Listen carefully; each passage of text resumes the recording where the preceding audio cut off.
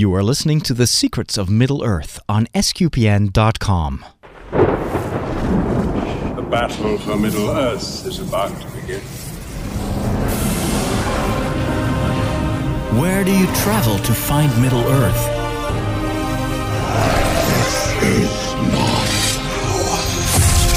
How can you fight the shadows of Angmar?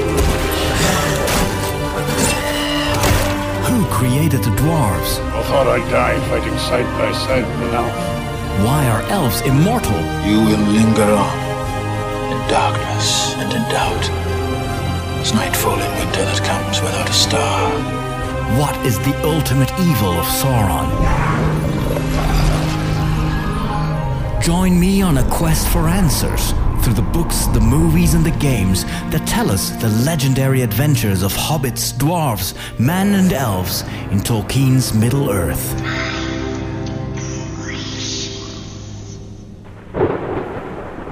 Hello and welcome to another episode of The Secrets of Middle-earth. And I am here standing at the foot of the Old Forest, a very dangerous place full of spiders, wolves, bears, and perhaps even bigger dangers lurking here. But I'm not going to stay here. I'm actually traveling westwards towards the Shire because I am supposed to have a meeting with our good friends Inge, Dave, and Laura, and a special guest on this episode of The Secrets of Middle-earth, Corey Olsen, also known as the Tolkien Professor, and he's going to tell us much more about the Shire, about the history of Middle-earth. But I'm not there yet. I first have to travel to safer places, and the Old Forest is a very dangerous place for travelers and also for hobbits. And so, fortunately for most of the hobbits, the Old Forest or the dangers from the Old Forest are kept away by the Brandywine River. That's kind of a natural protection against the animals and perhaps even orcs and other creatures under the influence of Sauron. The Brandywine Bridge is the only connection between Breland and the Shire, and it's pretty easy to defend if that's necessary. However, there is a settlement on my left here. I'm walking towards the Brandywine Bridge, and I can see that big, imposing stone bridge in the distance. But even before I can cross the Brandywine River, there is this hobbit settlement here on my left, and it's called Buckland. It's actually a pretty big area. It's almost like a city in itself, or a city is perhaps too big of a word, because it's still a very rural area here. Most of the hobbits live from the farmland. But what makes Buckland so special is that it is entirely surrounded by this huge hedge, and I am standing right in front of it. There's only one hole here in the hedge. It's called the Buckland Gate, and Sheriff Hob Hayward is here on my left. These hobbits are so tiny. Could I take a moment of your time? So this is the sheriff inviting me to visit Buckland, which I will do very briefly because I don't have much time. There are some farm animals walking around here, some sheep, and the occasional pig, and lots of hobbits. This is a very nice area. There's a hill in the distance that is is kind of the home of a lot of hobbits. I can see multiple hobbit holes inside on the inside of the hill, and there's also a small tower on top of it. And some farms here on the left as well. You can hear the chicken. And everything is very peaceful, especially if you realize that just across the hedge here on the left, and I can tell the hedge is several hobbits tall, and it extends all the way to the south. So it forms this big separation between the old forest and Buckland. And so, despite the dangers on the other side of the hedge, this is a relatively safe place for these hobbits to live. I'm now walking through Crick Hollow, and several tents are built here. It looks like a marketplace where these hobbits can sell their wares. Here is a small stand, and some fresh fruit is on sale here. And on my left, I'm walking towards a river here. This is the river, the Brandywine River, and there's a hobbit fishing here. So not only do they live from the fruits of the farmland, but they also can catch fish here. And this particular hobbit has already caught quite a few big fish here, hanging to dry in the sun. But I'm not going to stay here in Buckland, because my destination is across the bridge, westwards.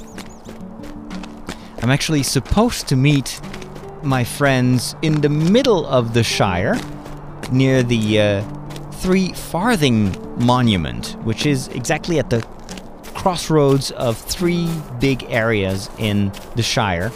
And I'll be meeting my friends in Bywater, which is a small village not far from Hobbiton. It's just to the southeast of Hobbiton. And actually, I don't really want to tell the other hobbits there that I've been in Buckland, because for them, Buckland, despite the fact that it looks very much like the Shire, it's still across the river. So there's this psychological separation between the Shire and this part of Hobbitland. And so to the hobbits living in the Shire, the people here, the bounders of Buckland, are a bit strange, are a bit weird. And so I won't tell my guests, my hosts of today, that I've been visiting Buckland. So here we're coming up to the beautiful Brandywine Bridge. And if I look to the north, I can see the brown water of the Brandywine River extending all the way to the region of Evendim, because I think that's where the river originates. And it's an interesting factoid that the brown water actually has to do with the current name of this river, the Brandywine. Here's some information. The Brandywine is the 4th longest river in Middle-earth. There are 3 other big rivers that we know of: the Endwin, the Seldwin, and the Grey Flood. So this particular river originates in Lake Evendim. We visited that area in one of our earlier episodes of The Secrets of Middle-earth. And the river flows through the easternmost reaches of the Shire, and also forms its eastern border, except of course for Buckland, which is kind of this in-between land between the Shire and the Old Forest. So the only crossing, as I already explained, in the Shire is the Brandywine Bridge. And then, of course, you've got some other places more to the south where you can also cross the river, even with a little boat.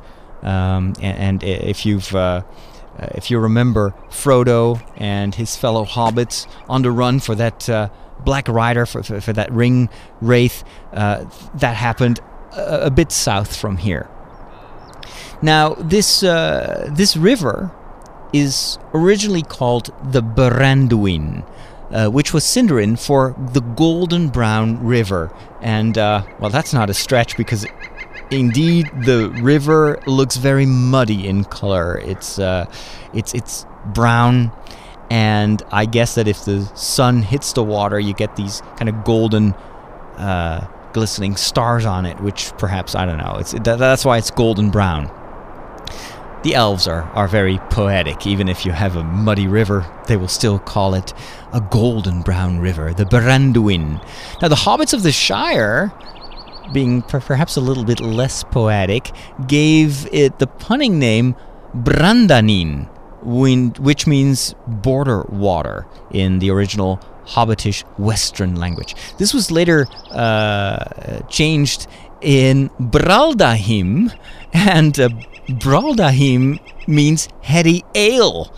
And with that name, the hobbits compared the water to beer and to ale, to dark brown ale. And then that became the current name in English, Brandywine. So Brandywine, it just means golden brown river. But for hobbits, it also immediately makes them think of beer. Why am I not surprised? So walking across the bridge, I am coming up onto the first small village here, which is called Stock. And if I'm not mistaken, there is a famous inn here in Stock, famous for its beer, for its ale. And before we move on westwards, let me enter this very busy square full of hobbits. And a lot of these hobbits are sitting at large tables, eating, of course, because it might be time for whatever second breakfast or third dinner. You never know with hobbits. There's always a reason to eat. And also on this same square, huge barrels, two particularly big barrels here, and lots of beer glasses and bottles and whatnot. So I'm standing in front of the Golden Perch, and the Golden Perch is that famous inn. I'm just going to take a peek inside and see what the atmosphere is over here, and if there's any... Oh, lots and lots of beer here, too. This place is filled with barrels. And this is Gunderic Grubb, and he's the keeper of Could I this take a moment of your time? tavern. Well, no, actually not. I have to move on. I don't have time for a beer. I have to stay sober because I still have to travel a lot. Now, I don't want to waste too much time, so I'm just going to call my horse, and we're going to travel to the 3 Farthing Monument. And I don't want to be too late to meet my friends. So let's move on to the west. Now, as I said, there are 3 main areas in the Shire. We've got the North Farthing, the West Farthing, and the South Farthing. And currently, or actually the East Farthing as well. There are 4 areas. Oh, makes sense. Let's see. I'm currently actually taking the wrong. I've taken the wrong way. This is a small road that goes to Green Hill Country, but that's not where I want to be. I actually want to take the big East Road. I think that's what it's called. I'm just heading back over these hills. Oh, the hills are littered with mushrooms. Probably most of them edible. And great to use in all sorts of hobbit recipes. So I'm now on the East Road, and on my right-hand side is part of the river that flows from the water of the Brandywine River, but this is just called the Water. Not a very poetic name. It's just the water. And lots of trees here, and you can hear the birds in this part. So this is the East Farthing, or let's say the southern part of the East Farthing. So up north, you have Skerry, which is a village in the northern part, and it's in the neighborhood of the hills, the Skerry Hills, or the Hills of Skerry, and you hear these frogs. These frogs inhabit the marshes around another village here in this part of the Shire, which is called Frogmorton. Hence the frogs. Or perhaps the frogs explain the name of Frogmorton.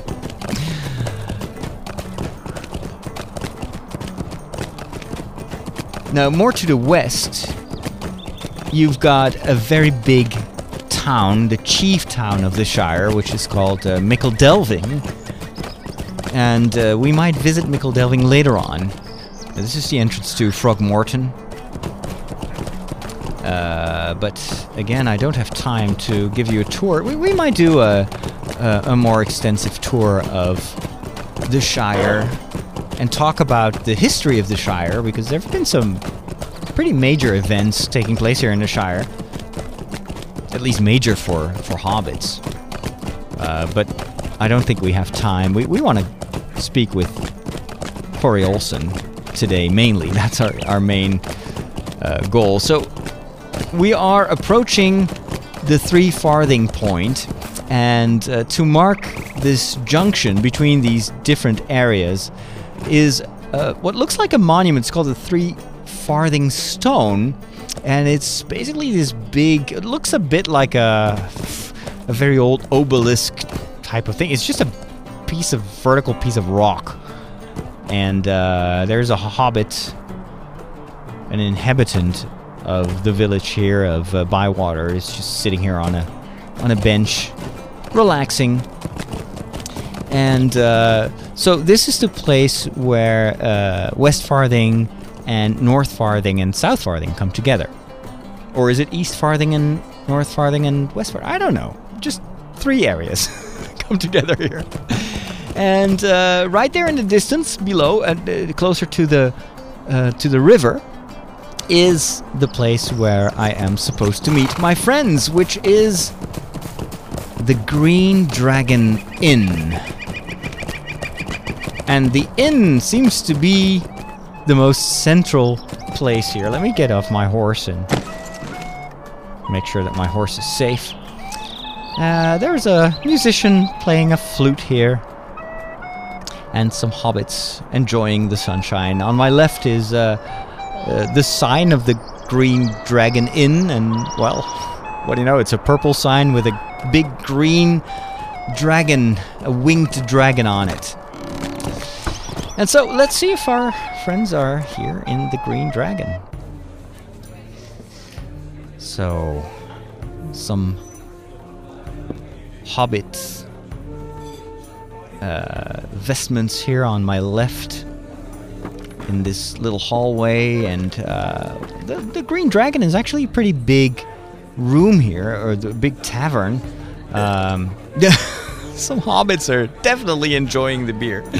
And on my left and on my right here, right before I enter the main area, these hobbits are drunk.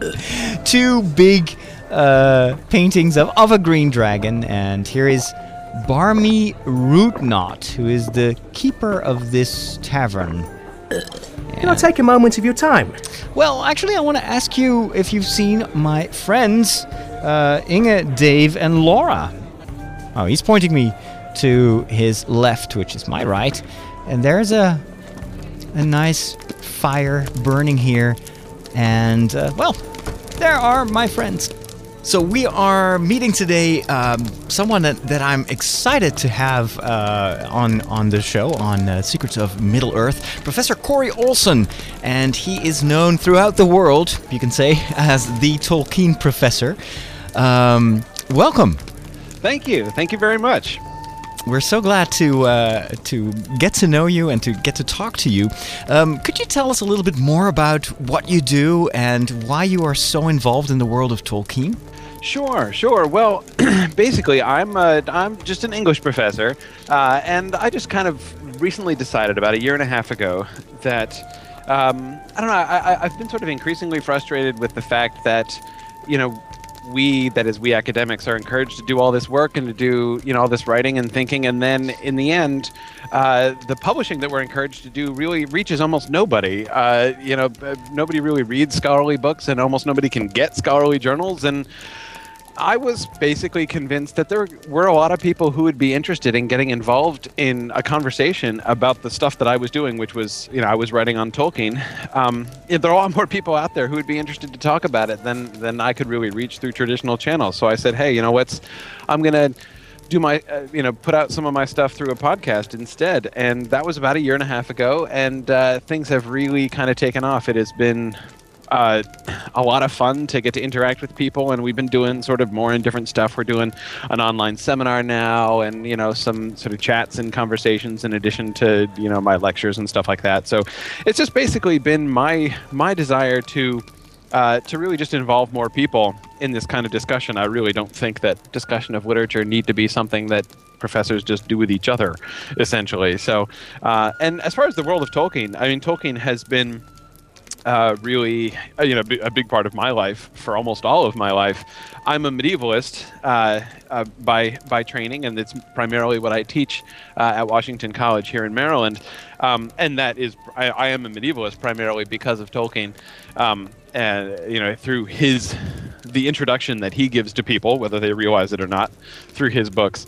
So that's basically sort of the main work that I do, trying to sort of share my own enthusiasm for Tolkien's books with people, especially in the aftermath of the films, when a lot of people have come to sort of see and come to love Tolkien's world, even if they don't really know the books that well. So getting people to sort of go back and read the books and sort of reading them with them and talking about them is really fun. So. And that is why we're so glad to have you in today's episode, because, we've been wandering around in Middle-earth for quite a while now, discovering all sorts of stories and backgrounds, and the world is so rich, and there's so much to discover, and you can go back to these stories time and again and discover more and more. And so we would like to ask you a couple of questions, if you would allow us, because with your knowledge, we hope that you can enrich our experience of Middle-earth as well. We are here today in the Shire, and this is where the story got started with, the first encounter, of course, was this little hobbit that lived in a hole in the ground, and his name was Bilbo. Right. And can you give us some background as to how this whole idea of the Shire, how did this come about? How did the story start? Well, the story started with The Hobbit, of course. Tolkien published The Hobbit in 1937, and this was way before The Lord of the Rings was originally conceived of as a sequel and everything. So, the Shire was actually, and if you read The Hobbit, the Shire itself is pretty underdeveloped in The Hobbit. You've got Bilbo's home, and he describes, Bag End in detail, and there are some things that are said about the surrounding area, but not really very much. It's but within the Hobbit, the Shire is kind of generally conceived as sort of a safe, secure, comfortable, and I guess you could say normal place. That is, it's not magical, it's not scary. And what Tolkien does an amazing job of in The Hobbit originally was to really bring his readers, because of course he was intending it for kids, to really bring kids into this world of magic and fairy and fantasy pretty gradually and pretty gently. And so he starts off on what's kind of home base. And throughout, even as it becomes developed later on in The Lord of the Rings, the Shire is always home base. I mean, that's sort of the central thing that the Shire is. And in The Lord of the Rings, even the characters themselves really think about that more. As Frodo is discovering in Chapter 2 of The Fellowship of the Ring that the ring that he inherited from Bilbo is actually, this great ring of power, and that the Dark Lord is going to be hunting for him personally. And I mean, so his whole world has been shaken by this, and he's made the decision that he's going to leave the Shire and travel away, chiefly so that he can preserve it, so he can prevent the Dark Lord from coming and hunting him there in the Shire and harming other people. Frodo reflects on the fact that the Shire, he says, as long as I know that the Shire is behind me, safe and comfortable, then he knows that he can be happy, even if he himself is homeless. He says, I will know that somewhere there is a secure foothold, and that's the role of the Shire. And it is not just kind of the normal world when we get to the Fellowship of the Ring, but it is this world of peace and community. it is a little world, not just because there happen to be little people in it, namely hobbits, but the concerns of the Shire are little. So it is always in contrast to the big, scary, magical world, and that's why the Shire is really important in all of the books. Very good. And I think that I've read that the Shire also reflected a bit the world that Tolkien himself lived in. It's kind of it's England, or at least the England that he knew, and even the hobbits themselves and their attitudes kind of reflect a little bit the world that he loved. Is that correct? Yes, it is. To some extent, well, I don't want to quite go so far as to say that that's accidental. That is, I don't. Well, what I would like to say about that is that Tolkien, I don't think, set out to say, I want to show the ideal society, and the ideal society is England. In fact, specifically, the ideal society is late Victorian, rural England. I don't think he was sort of conceptualizing it that way. What he did do is say, I want to create this, I want to depict this beautiful, peaceful, quiet, charming, happy place, and he wanted it to be like home. And he wanted it to be like home to his readers. And so his readers in 1937, could still relate to this. It's, Bilbo is supposed to be the character that you relate to and that you can connect with. And so, naturally, telling the story first to his own kids, and then to millions of children through The Hobbit, he made the Hobbits, Bilbo's culture specifically, and the Hobbits' culture in general, therefore something that they could relate to, something that he knew. So yes, it is very much like the English countryside that he grew up in, and that he had kind of idealized to some extent. But that's not to say that the Shire is either depicted as or even really intended as an ideal society. There are problems with the Shire, and that again is something that he thinks about a little bit more, and that the characters think about a little bit more in The Lord of the Rings. That it's kind of a little too sheltered, and it's a little too quiet, and that this has some negative impact on the people who live there, that they're insufficiently aware of the big world and they take things for granted and stuff like that. But yes, it is a very English place, and it reflects several of Tolkien's own kind of preferences and concepts of the ideal world. There's a lot of not a lot of machinery. There's no industrialization. There's a lot of pipe smoking. Then that's Tolkien's ideal world. Well, the interesting thing of the story-wise is that we begin our discovery of the world and the history of Middle-earth in the Shire and in this relatively protected, peaceful world. But bit by bit, we discover that there's a whole, history that precedes it. There's a world that surrounds the Shire where there is much more conflict and much more drama. And if we go back to the Silmarillion and those stories, is there kind of a backstory to the Hobbits as well? Do the Hobbits play a role in that, let's say, more ancient history of Middle-earth? They don't play any role in the very ancient history of Middle-earth, at least none that's recorded. And this is one thing that's sort of important to keep in mind when reading Tolkien and when sort of thinking about the big picture and making connections like this. Tolkien was fairly consistent in conceiving the framework of his writings as writings. That is, within the stories, there are always included accounts of how that story that you're reading got written. So, The Hobbit originally was Bilbo's private journal. So this is going to be sort of Bilbo's first-person account. It's not told in the first person, but it's going to be his own account of what happened on his big trip. And then within The Lord of the Rings, you'll remember at the end, we get Frodo writing up The Lord of the Rings. And, in the last chapter, he's, handing the book with the title, with the many titles, to Sam and asking Sam to finish it up. The Silmarillion, by contrast, is ancient lore that is compiled and written by the elves. Now, of course, theoretically, actually, it was written by the elves and then translated by Bilbo. We see that book, that book of lore, which was of elvish lore, translated into common by Bilbo, given to Frodo at the end of the Lord of the Rings too, and that's the Silmarillion material. But the Silmarillion stuff is all told from the elvish perspective. So they're scarcely even aware of humans, and we seem to be totally unaware of hobbits. And the hobbits seem to live they lived much further east in Middle-earth than the events of the stories in the Silmarillion anyway. So they don't come into the Silmarillion at all. and there's very little that's sort of known about them. When talking about their backstory, as Tolkien over the course of his life, especially sort of the latter half of his life after he'd written The Lord of the Rings, he spent a lot of time going through and integrating the texts that he'd written and making The Hobbit fit with The Lord of the Rings better, fitting both of them into the context of the Silmarillion stories, which he wrote long before actually he'd written any of them. He first wrote the first draft of the stories of the Silmarillion stuff 20 years before he wrote The Hobbit. So he spent a lot of time trying to make it all fit together, but he didn't just kind of go back and tell the history, the ancient history of the Hobbits from a sort of external perspective. He recreated the records of the Hobbits as they would have been able to recreate it, which is pretty sketchy. Right. So we don't get a whole lot of details. We know some of where they came from. They came from the north of Middle Earth, near the same region where the ancestors of the Rohirrim came down. So that's why Tolkien is very interested in similarities between Hobbit language and the language of the Rohirrim. But we don't know much about their very ancient history, and they don't come into the Silmarillion at all. Well, and they don't seem to have like a literary tradition or big libraries or that sort of stuff. Yeah, and that too, it was sort of another reflection of kind of the smallness of Hobbit interests.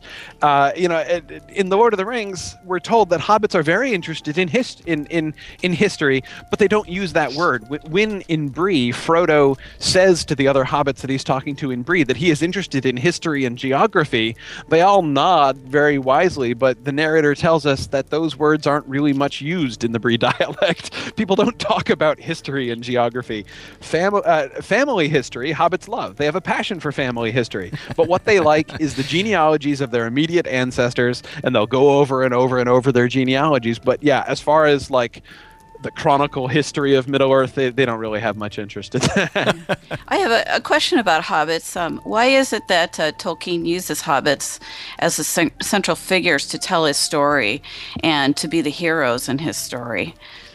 Well, I think it's one of the really neat ways. I mean, you can see kind of glimpses of it in The Hobbit, and then you can see how the idea gets more fully developed in The Lord of the Rings. In The Hobbit, as I said, you get Bilbo as sort of the anchor for the reader. He's the real world person. I mean, if you as a reader of The Hobbit are not really used to reading fantasy and you're not really comfortable with this whole, like, there are elves and dragons and things, well, Bilbo is your friend because he's not comfortable with it either. So you've got a story whose protagonist is sort of a mundane real world protagonist who is really struggling with all of this adventure fantasy stuff all the way through. So, so he's that connection for the reader. In The Lord of the Rings, this idea gets developed a little bit further as you have these huge epic characters and this huge epic plot. Again, the Hobbits provide us with a different kind of anchor, in a sense. They are the eyes through which we see things. That world and the story is really big. The story of the War of the Ring is this clash of titanic figures. That Sauron the Dark Lord, and then many of the characters in this story are really grand and powerful and huge. Aragorn and Gandalf and Galadriel and Elrond. These are all major figures whose powers and perspective is very different from what normal people can relate to. So, but we can relate to the Hobbits, and the Hobbits see everything. So from a certain way of looking at it, or a certain way of saying it, the whole Lord of the Rings is told from the perspective of about 3 feet off the ground. Yeah, that's so true. We're always looking up at people. Yeah, and that's So, but however, we still have the Hobbits that we can kind of look at in the eyes, and therefore it gives us kind of a place to rest and a place that we can be comfortable and from which we can sort of work out our own way of understanding things. This is why I think the archetypal characters in Tolkien. I mean, you got characters like Aragorn, or Faramir, who are just seem almost impossibly grand and not quite perfect, but certainly when you read them, you can't relate to them as people often want to relate to characters in novels. You're not supposed to. You're supposed to look up at them, but they're not. But sometimes a book which just has that kind of epic, heroic, archetypal characters might seem kind of boring because it doesn't really give you a place to kind of rest and to kind of enter in yourself into the story. But the Hobbits, it gives you a way in, and then you could just look up with them at these great characters and have a way to understand it. So that I think is one of the big impacts. It's interesting in his introduction to the first volume of the History of Middle-earth series, Christopher Tolkien, Tolkien's son, was commenting on the Silmarillion and why people have such a hard time with it. Because, of course, Christopher edited and published the Silmarillion 4 years after Tolkien's death. And he said that, he thinks that one of the problems, which he admits was a mistake, he thinks in retrospect, was that there's no frame. He says, the problem is no hobbits. No hobbits, yeah. The whole thing is high, and there's no, we don't have a place where we can kind of be secure and be looking up and looking into these things, and that he wishes in retrospect, he said, that, and this was in the early 80s that this was published, that in retrospect he wishes that he had put in a Hobbit frame, or sort of gone ahead with, because Tolkien had sort of sketched out some things of a discussion, either like Sam reading the stories to other hobbits, or Bilbo and Frodo talking or something, to sort of show this is the ancient lore that is handed down and it's being transmitted and translated by the hobbits, and that might have actually made it kind of easier for people to get into. But that's true. The characters in the Silmarillion, I hadn't really thought about that till now, but they are all of that sort of larger than life type. Yes. You can maybe get a little bit of a foothold and a little bit of a relationship with some of the human characters in the later stories, but even they're all still doing just these over-the-top heroic things, or experiencing over-the-top griefs and sufferings. Then it's much more, and even the tone of it's much more sort of epic and mythic, as opposed to conversational, like a lot of the Hobbit stuff is, I think. Yes. No, it's. I keep wanting to talk about rest. There's nowhere to rest. It is always, you are always on the heights. And again, here I come back to language which the Hobbits explicitly use in The Lord of the Rings. After the Battle of Pelennor Field, so it's one of the greatest epic climaxes in all of The Lord of the Rings. At the end of the battle, Pippin and Merry are sitting together in the Houses of the Healing. Merry is in bed, and Aragorn has just healed him, and there's this moment where Merry and Pippin sit down, and Pippin says, "Whew, we took some brandy bucks. We can't live for long on the heights." And I feel like the readers feel the same way. In some ways, if you read long stretches of the Silmarillion at once, it's kind of exhausting. It's very demanding. It's powerful and it's moving, but it's not beach reading. It's not comfort food. It almost feels a bit like, some parts of Greek mythology, where it's just all about superheroes and gods, and you're like, this is interesting, but I wouldn't be reading that every day. It's right. Yeah, exactly. Yeah, it's because they are all very, some of them are. The Silmarillion certainly operates on levels which are very much like the levels on which other mythologies operate, like Greek mythology. When you're reading people who are operating on like Hercules would have, like Zeus did. It's very much like reading the Iliad or the Odyssey. Much more like that than like reading, just like a novel. And that, I think, is the thing more than anything else, which tends to turn people off so easily when they read the Silmarillion for the first time if they don't realize what they're getting into. Right. Yeah. It's kind of a jarring change from the other books. Yeah. Well, just to get back to Hobbits for a second here, I was just going to comment on, they're not heroic figures in the traditional term of heroic, but they are the heroes of the Lord of the Rings, and they have the strength that the other characters almost seem to not have. Even when traveling through Mordor, Sam still has hope, whereas the other characters say that they wouldn't be able to do that sort of thing. So what's your take on that? Well, that I think is one of the really cool things, that it would be already pretty cool just for him to have, the way that he uses the hobbits as sort of a way in for us and to help us appreciate and help us give us a way to relate to the heroes and the epic characters. But he goes beyond that and actually does this really neat reversal, where and this is sort of, not foreshadowed, anticipated or foreseen by Elrond at the end of the Council of Elrond when he says, this is a task that can be undertaken by the weak as well as the strong. And I think here we can see, to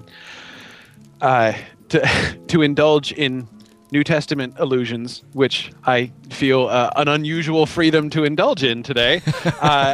We can see part of the pattern of Middle-earth, and certainly part of the pattern of the Lord of the Rings, is that God chooses the weak things instead of the strong, and that the foolishness of God is greater than the wisdom of man, and I mean, so many of the kinds of reversals. The last shall be first. That whole pattern of gospel thinking is very much a part of the fabric of Middle-earth, and through the Hobbits. Is one of the primary ways that we see this. Because, Laura, you're right. It's not that they always remain lesser. I mean, they're always smaller, but they're not always lesser. And that's one of the really touching climaxes of the Lord of the Rings is the Field of Cormallen, which is the place where they celebrate after Sauron has been defeated and the ring has gone into the fire and everybody's gathered together. It's sort of the first celebration of victory, and there you have this moment where, much to Sam's surprise and kind of consternation, the hobbits are being praised, and the minstrels are coming out and singing, the song of Frodo of the Nine Fingers and the Ring of Doom, praise them with great praise and all of that, and Sam doesn't really know what to do with himself. That's not where he normally is, but of course they do deserve it. They are still small, but they have also become great, and great things have been done through them and by them. So that's and it's Sam is a hero, and not only on a relative scale, but they never really lose their smallness. Yeah, that's an interesting point, because it seems like not only do they grow, and not only are they heroic, and not only are they it's not simply that they become heroic because they do that, but in fact, in many ways, they had sort of the right set of traits, the right kind of heroism and humility to do this specific task. Anyone stronger, let's say, than them, the Gandalfs or the Aragorns, probably would have been more likely to fail at this than the Hobbits did, just because of the unique set of challenges that carrying the ring and trying to destroy it brought with it. And in fact, they were probably the only ones that could have pulled this off.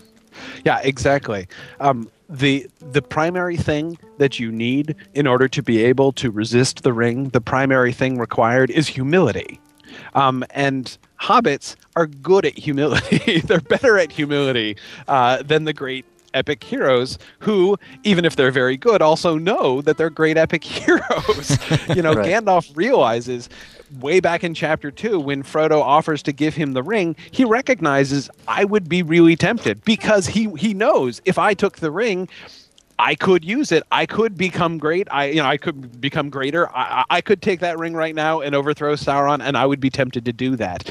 Frodo, it's not for a long time that Frodo gets tempted to do that, and Sam never does. Well, okay, he experiences a brief temptation, but it's the briefest one that anyone encounters, and he passes it very resoundingly. And it's chiefly his humility that helps him to resist that. So yes, it is very much the humility of the hobbits, them being both humble in character as well as literally close to the ground, that really enables them to be able to do what they do. So I agree, David. I would just put that as sort of part of the general pattern of that I was pointing to. That sort of that overall pattern of the weak things, the humble things, the small things, and that through them these great things are done. And that's just sort of part of the overall resonance of the Lord of the Rings. So yeah. Right. there's one part. What surprises me most when reading the books is that the Hobbits' silliness. They are concerned with things in very grave situations I wouldn't even think about. For example, their preoccupation with food, and if they had their second or fourth breakfast. And does that silliness that seems to pull them through very difficult situations. So I was wondering what your thoughts were about that.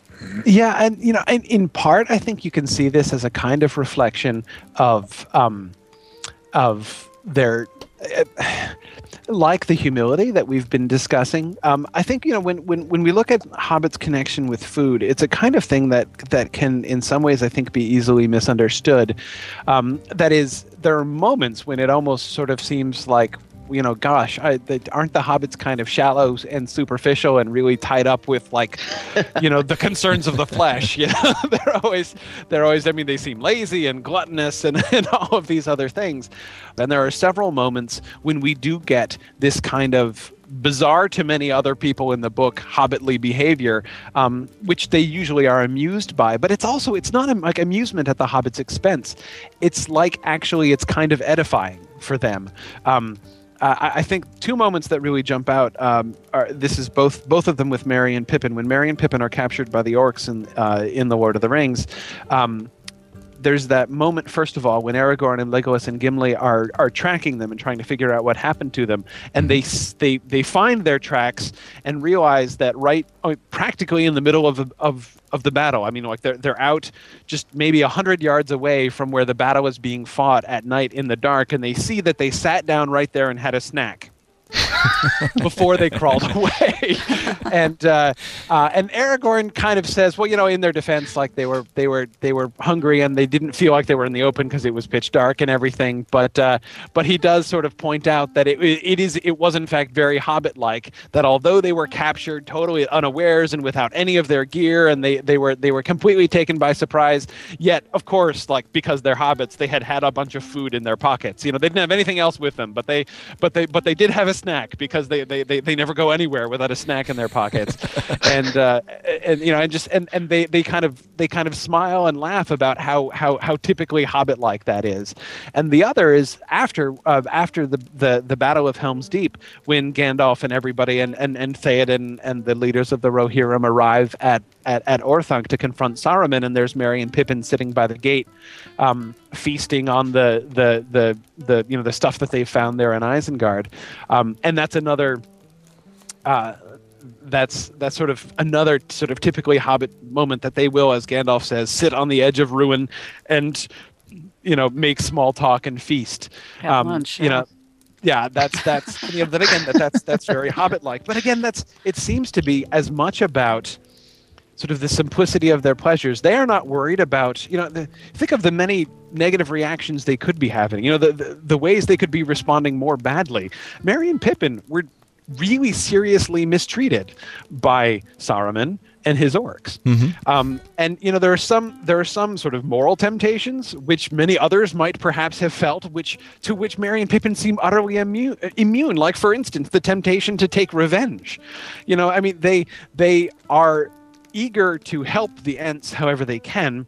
They would like to see Isengard overthrown, but at no point are they, wanting to sort of, dance on Saruman's grave. At no point are they like wanting to take vengeance. It doesn't even seem to occur to them. They're like, oh well, we're free, and like Saruman has been overthrown, and now we're going to have a snack. I mean, their pleasure, their ability to kind of stop and take pleasure in simple things, even in the middle of these big high events.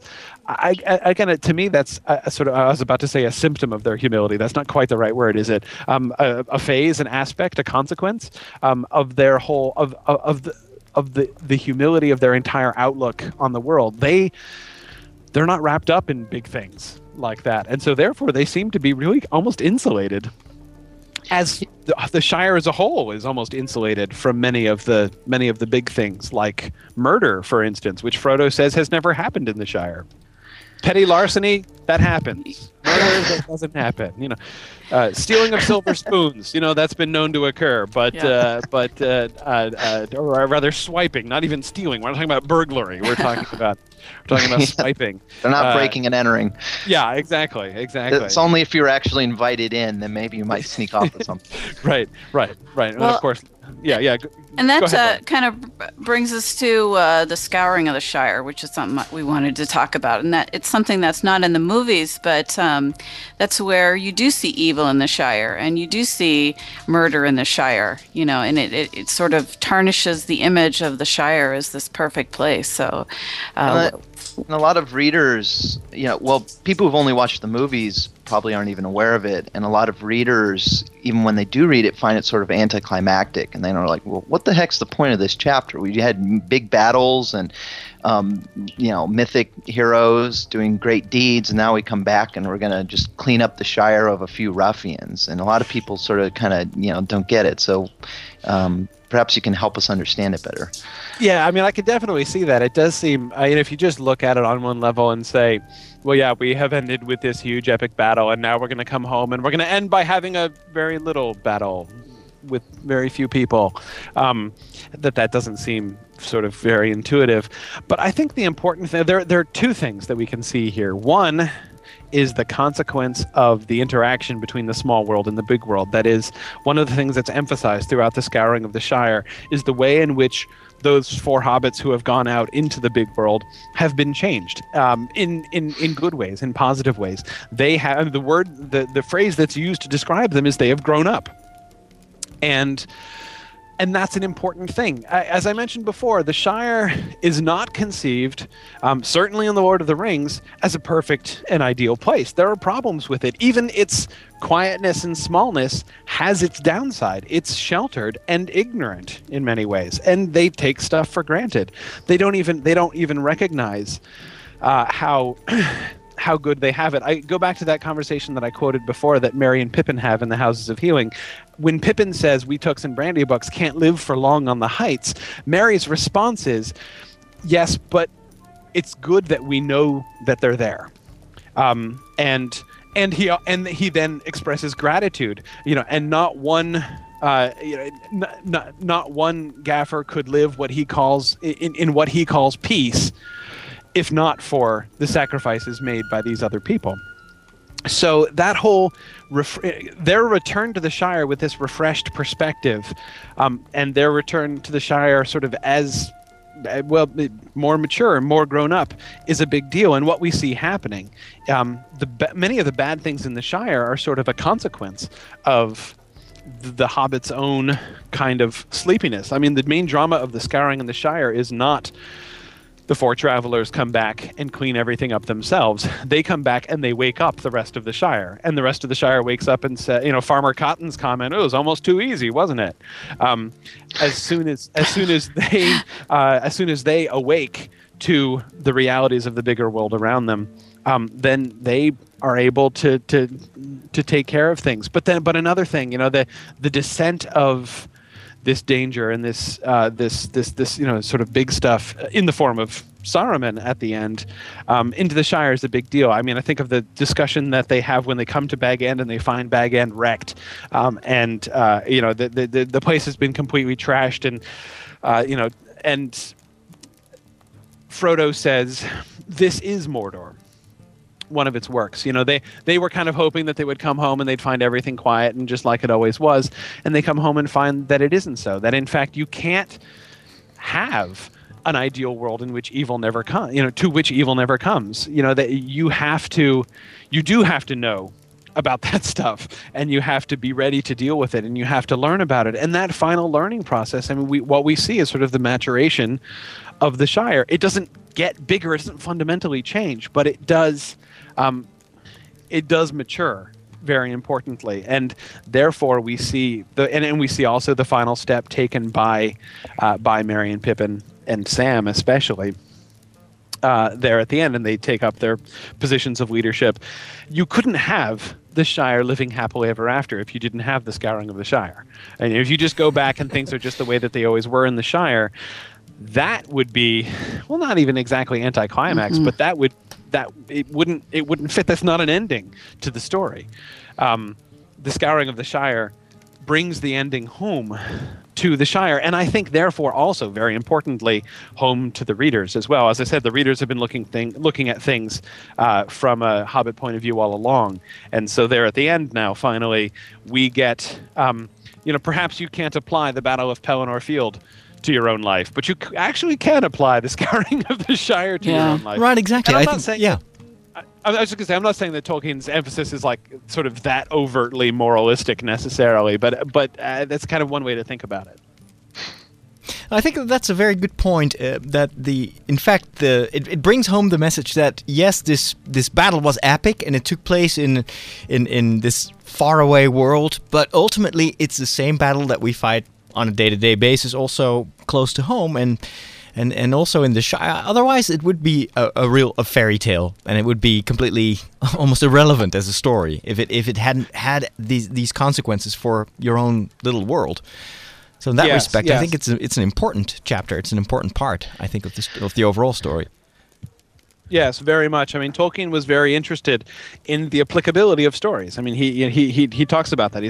Stories are applicable. We can, in fact, learn from them, and especially from fairy stories. There's this sense in which he was very resistant to the idea that if you were writing a fantasy story or if you were reading a fantasy story, what you were doing is sort of escapist and irrelevant to life.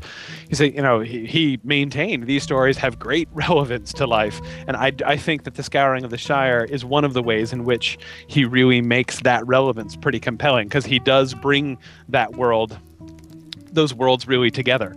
That world which is so much like our own world, and this epic world which we might perhaps be more able to distance ourselves from if we're not thinking about it. Absolutely. Well, I think that you've given us a lot of insight in especially the world of hobbits and the Shire and how that relates to the bigger picture. In a way, I feel like one of those hobbits who's just woken up and I'm starting to see all the cross-references. So I might have to step outside of my little hobbit hole a little bit more and explore. But I've been riveted by your explanations and by your how can people find more of your work? Well, there are two places, basically. I have a website on which I keep all of my audio stuff, and that's just www.tolkienprofessor.com. Mm-hmm. But also the same audio material is also available on iTunes. I have a podcast just called The Tolkien Professor, and also the same material is available through iTunes U, through the site, my college's site, the Washington College site. So either through iTunes or through my website, you can get all of my audio stuff. If you're sort of starting off, in some ways the website might be a better place to start, because I have the different kind of categories of stuff that I do filed away in different places, rather than they're kind of all jumbled together on the iTunes feed. But anyway, either place. Any future plans for the world of Tolkien? Well, I am working on a book right now. Basically, I'm kind of on my podcast, I've been doing a detailed lecture series on The Hobbit, mm-hmm. and I am basically writing a book based on that. I would really like to have books which I think which I would hope would be really accessible to people. I want to do basically, or what I'm writing is a sort of a chapter by chapter discussion through The Hobbit first, and then The Lord of the Rings after that, just to really kind of go through and encourage people to read it carefully and to think about these themes as they go through. So that's one of the main things I'm working on right now. Well, I am certainly looking forward to that book, and if you write the way you talk, I think this is going to be a huge success. Everybody, not just in Middle-earth, but in the whole world will probably want to read this book. Well, thank you very much. We had a great time. Thank you so much for your time. Thank you for joining us today in Middle-earth. And, well, hopefully sometime in the future we might bump into each other once more in either here in Middle-earth or in the other world outside of Middle-earth. That would be great. Great. Thanks for having me. And thank you all for listening to yet another episode of The Secrets of Middle-earth. You can find previous and future episodes of this podcast on our website, and that is middleearth.sqpn.com. And you can also go to our main website, sqpn.com, for other shows that you might enjoy. And of course, you can help us in our efforts to promote this show by telling your friends and family about it, tweeting about it, and of course, if you can, go over to iTunes and leave us a review or rate this show. All small ways in which you can help us out. Thank you for listening to this show, and we will see you soon somewhere in Middle-earth. And let me end this show with some appropriate Hobbit wishes. May the hair on your toes grow ever longer. Good luck with that. Bye. I regret to announce this is the end. I'm going now. I bid you all a very fond farewell. Goodbye. SQPN, leading the way in Catholic new media.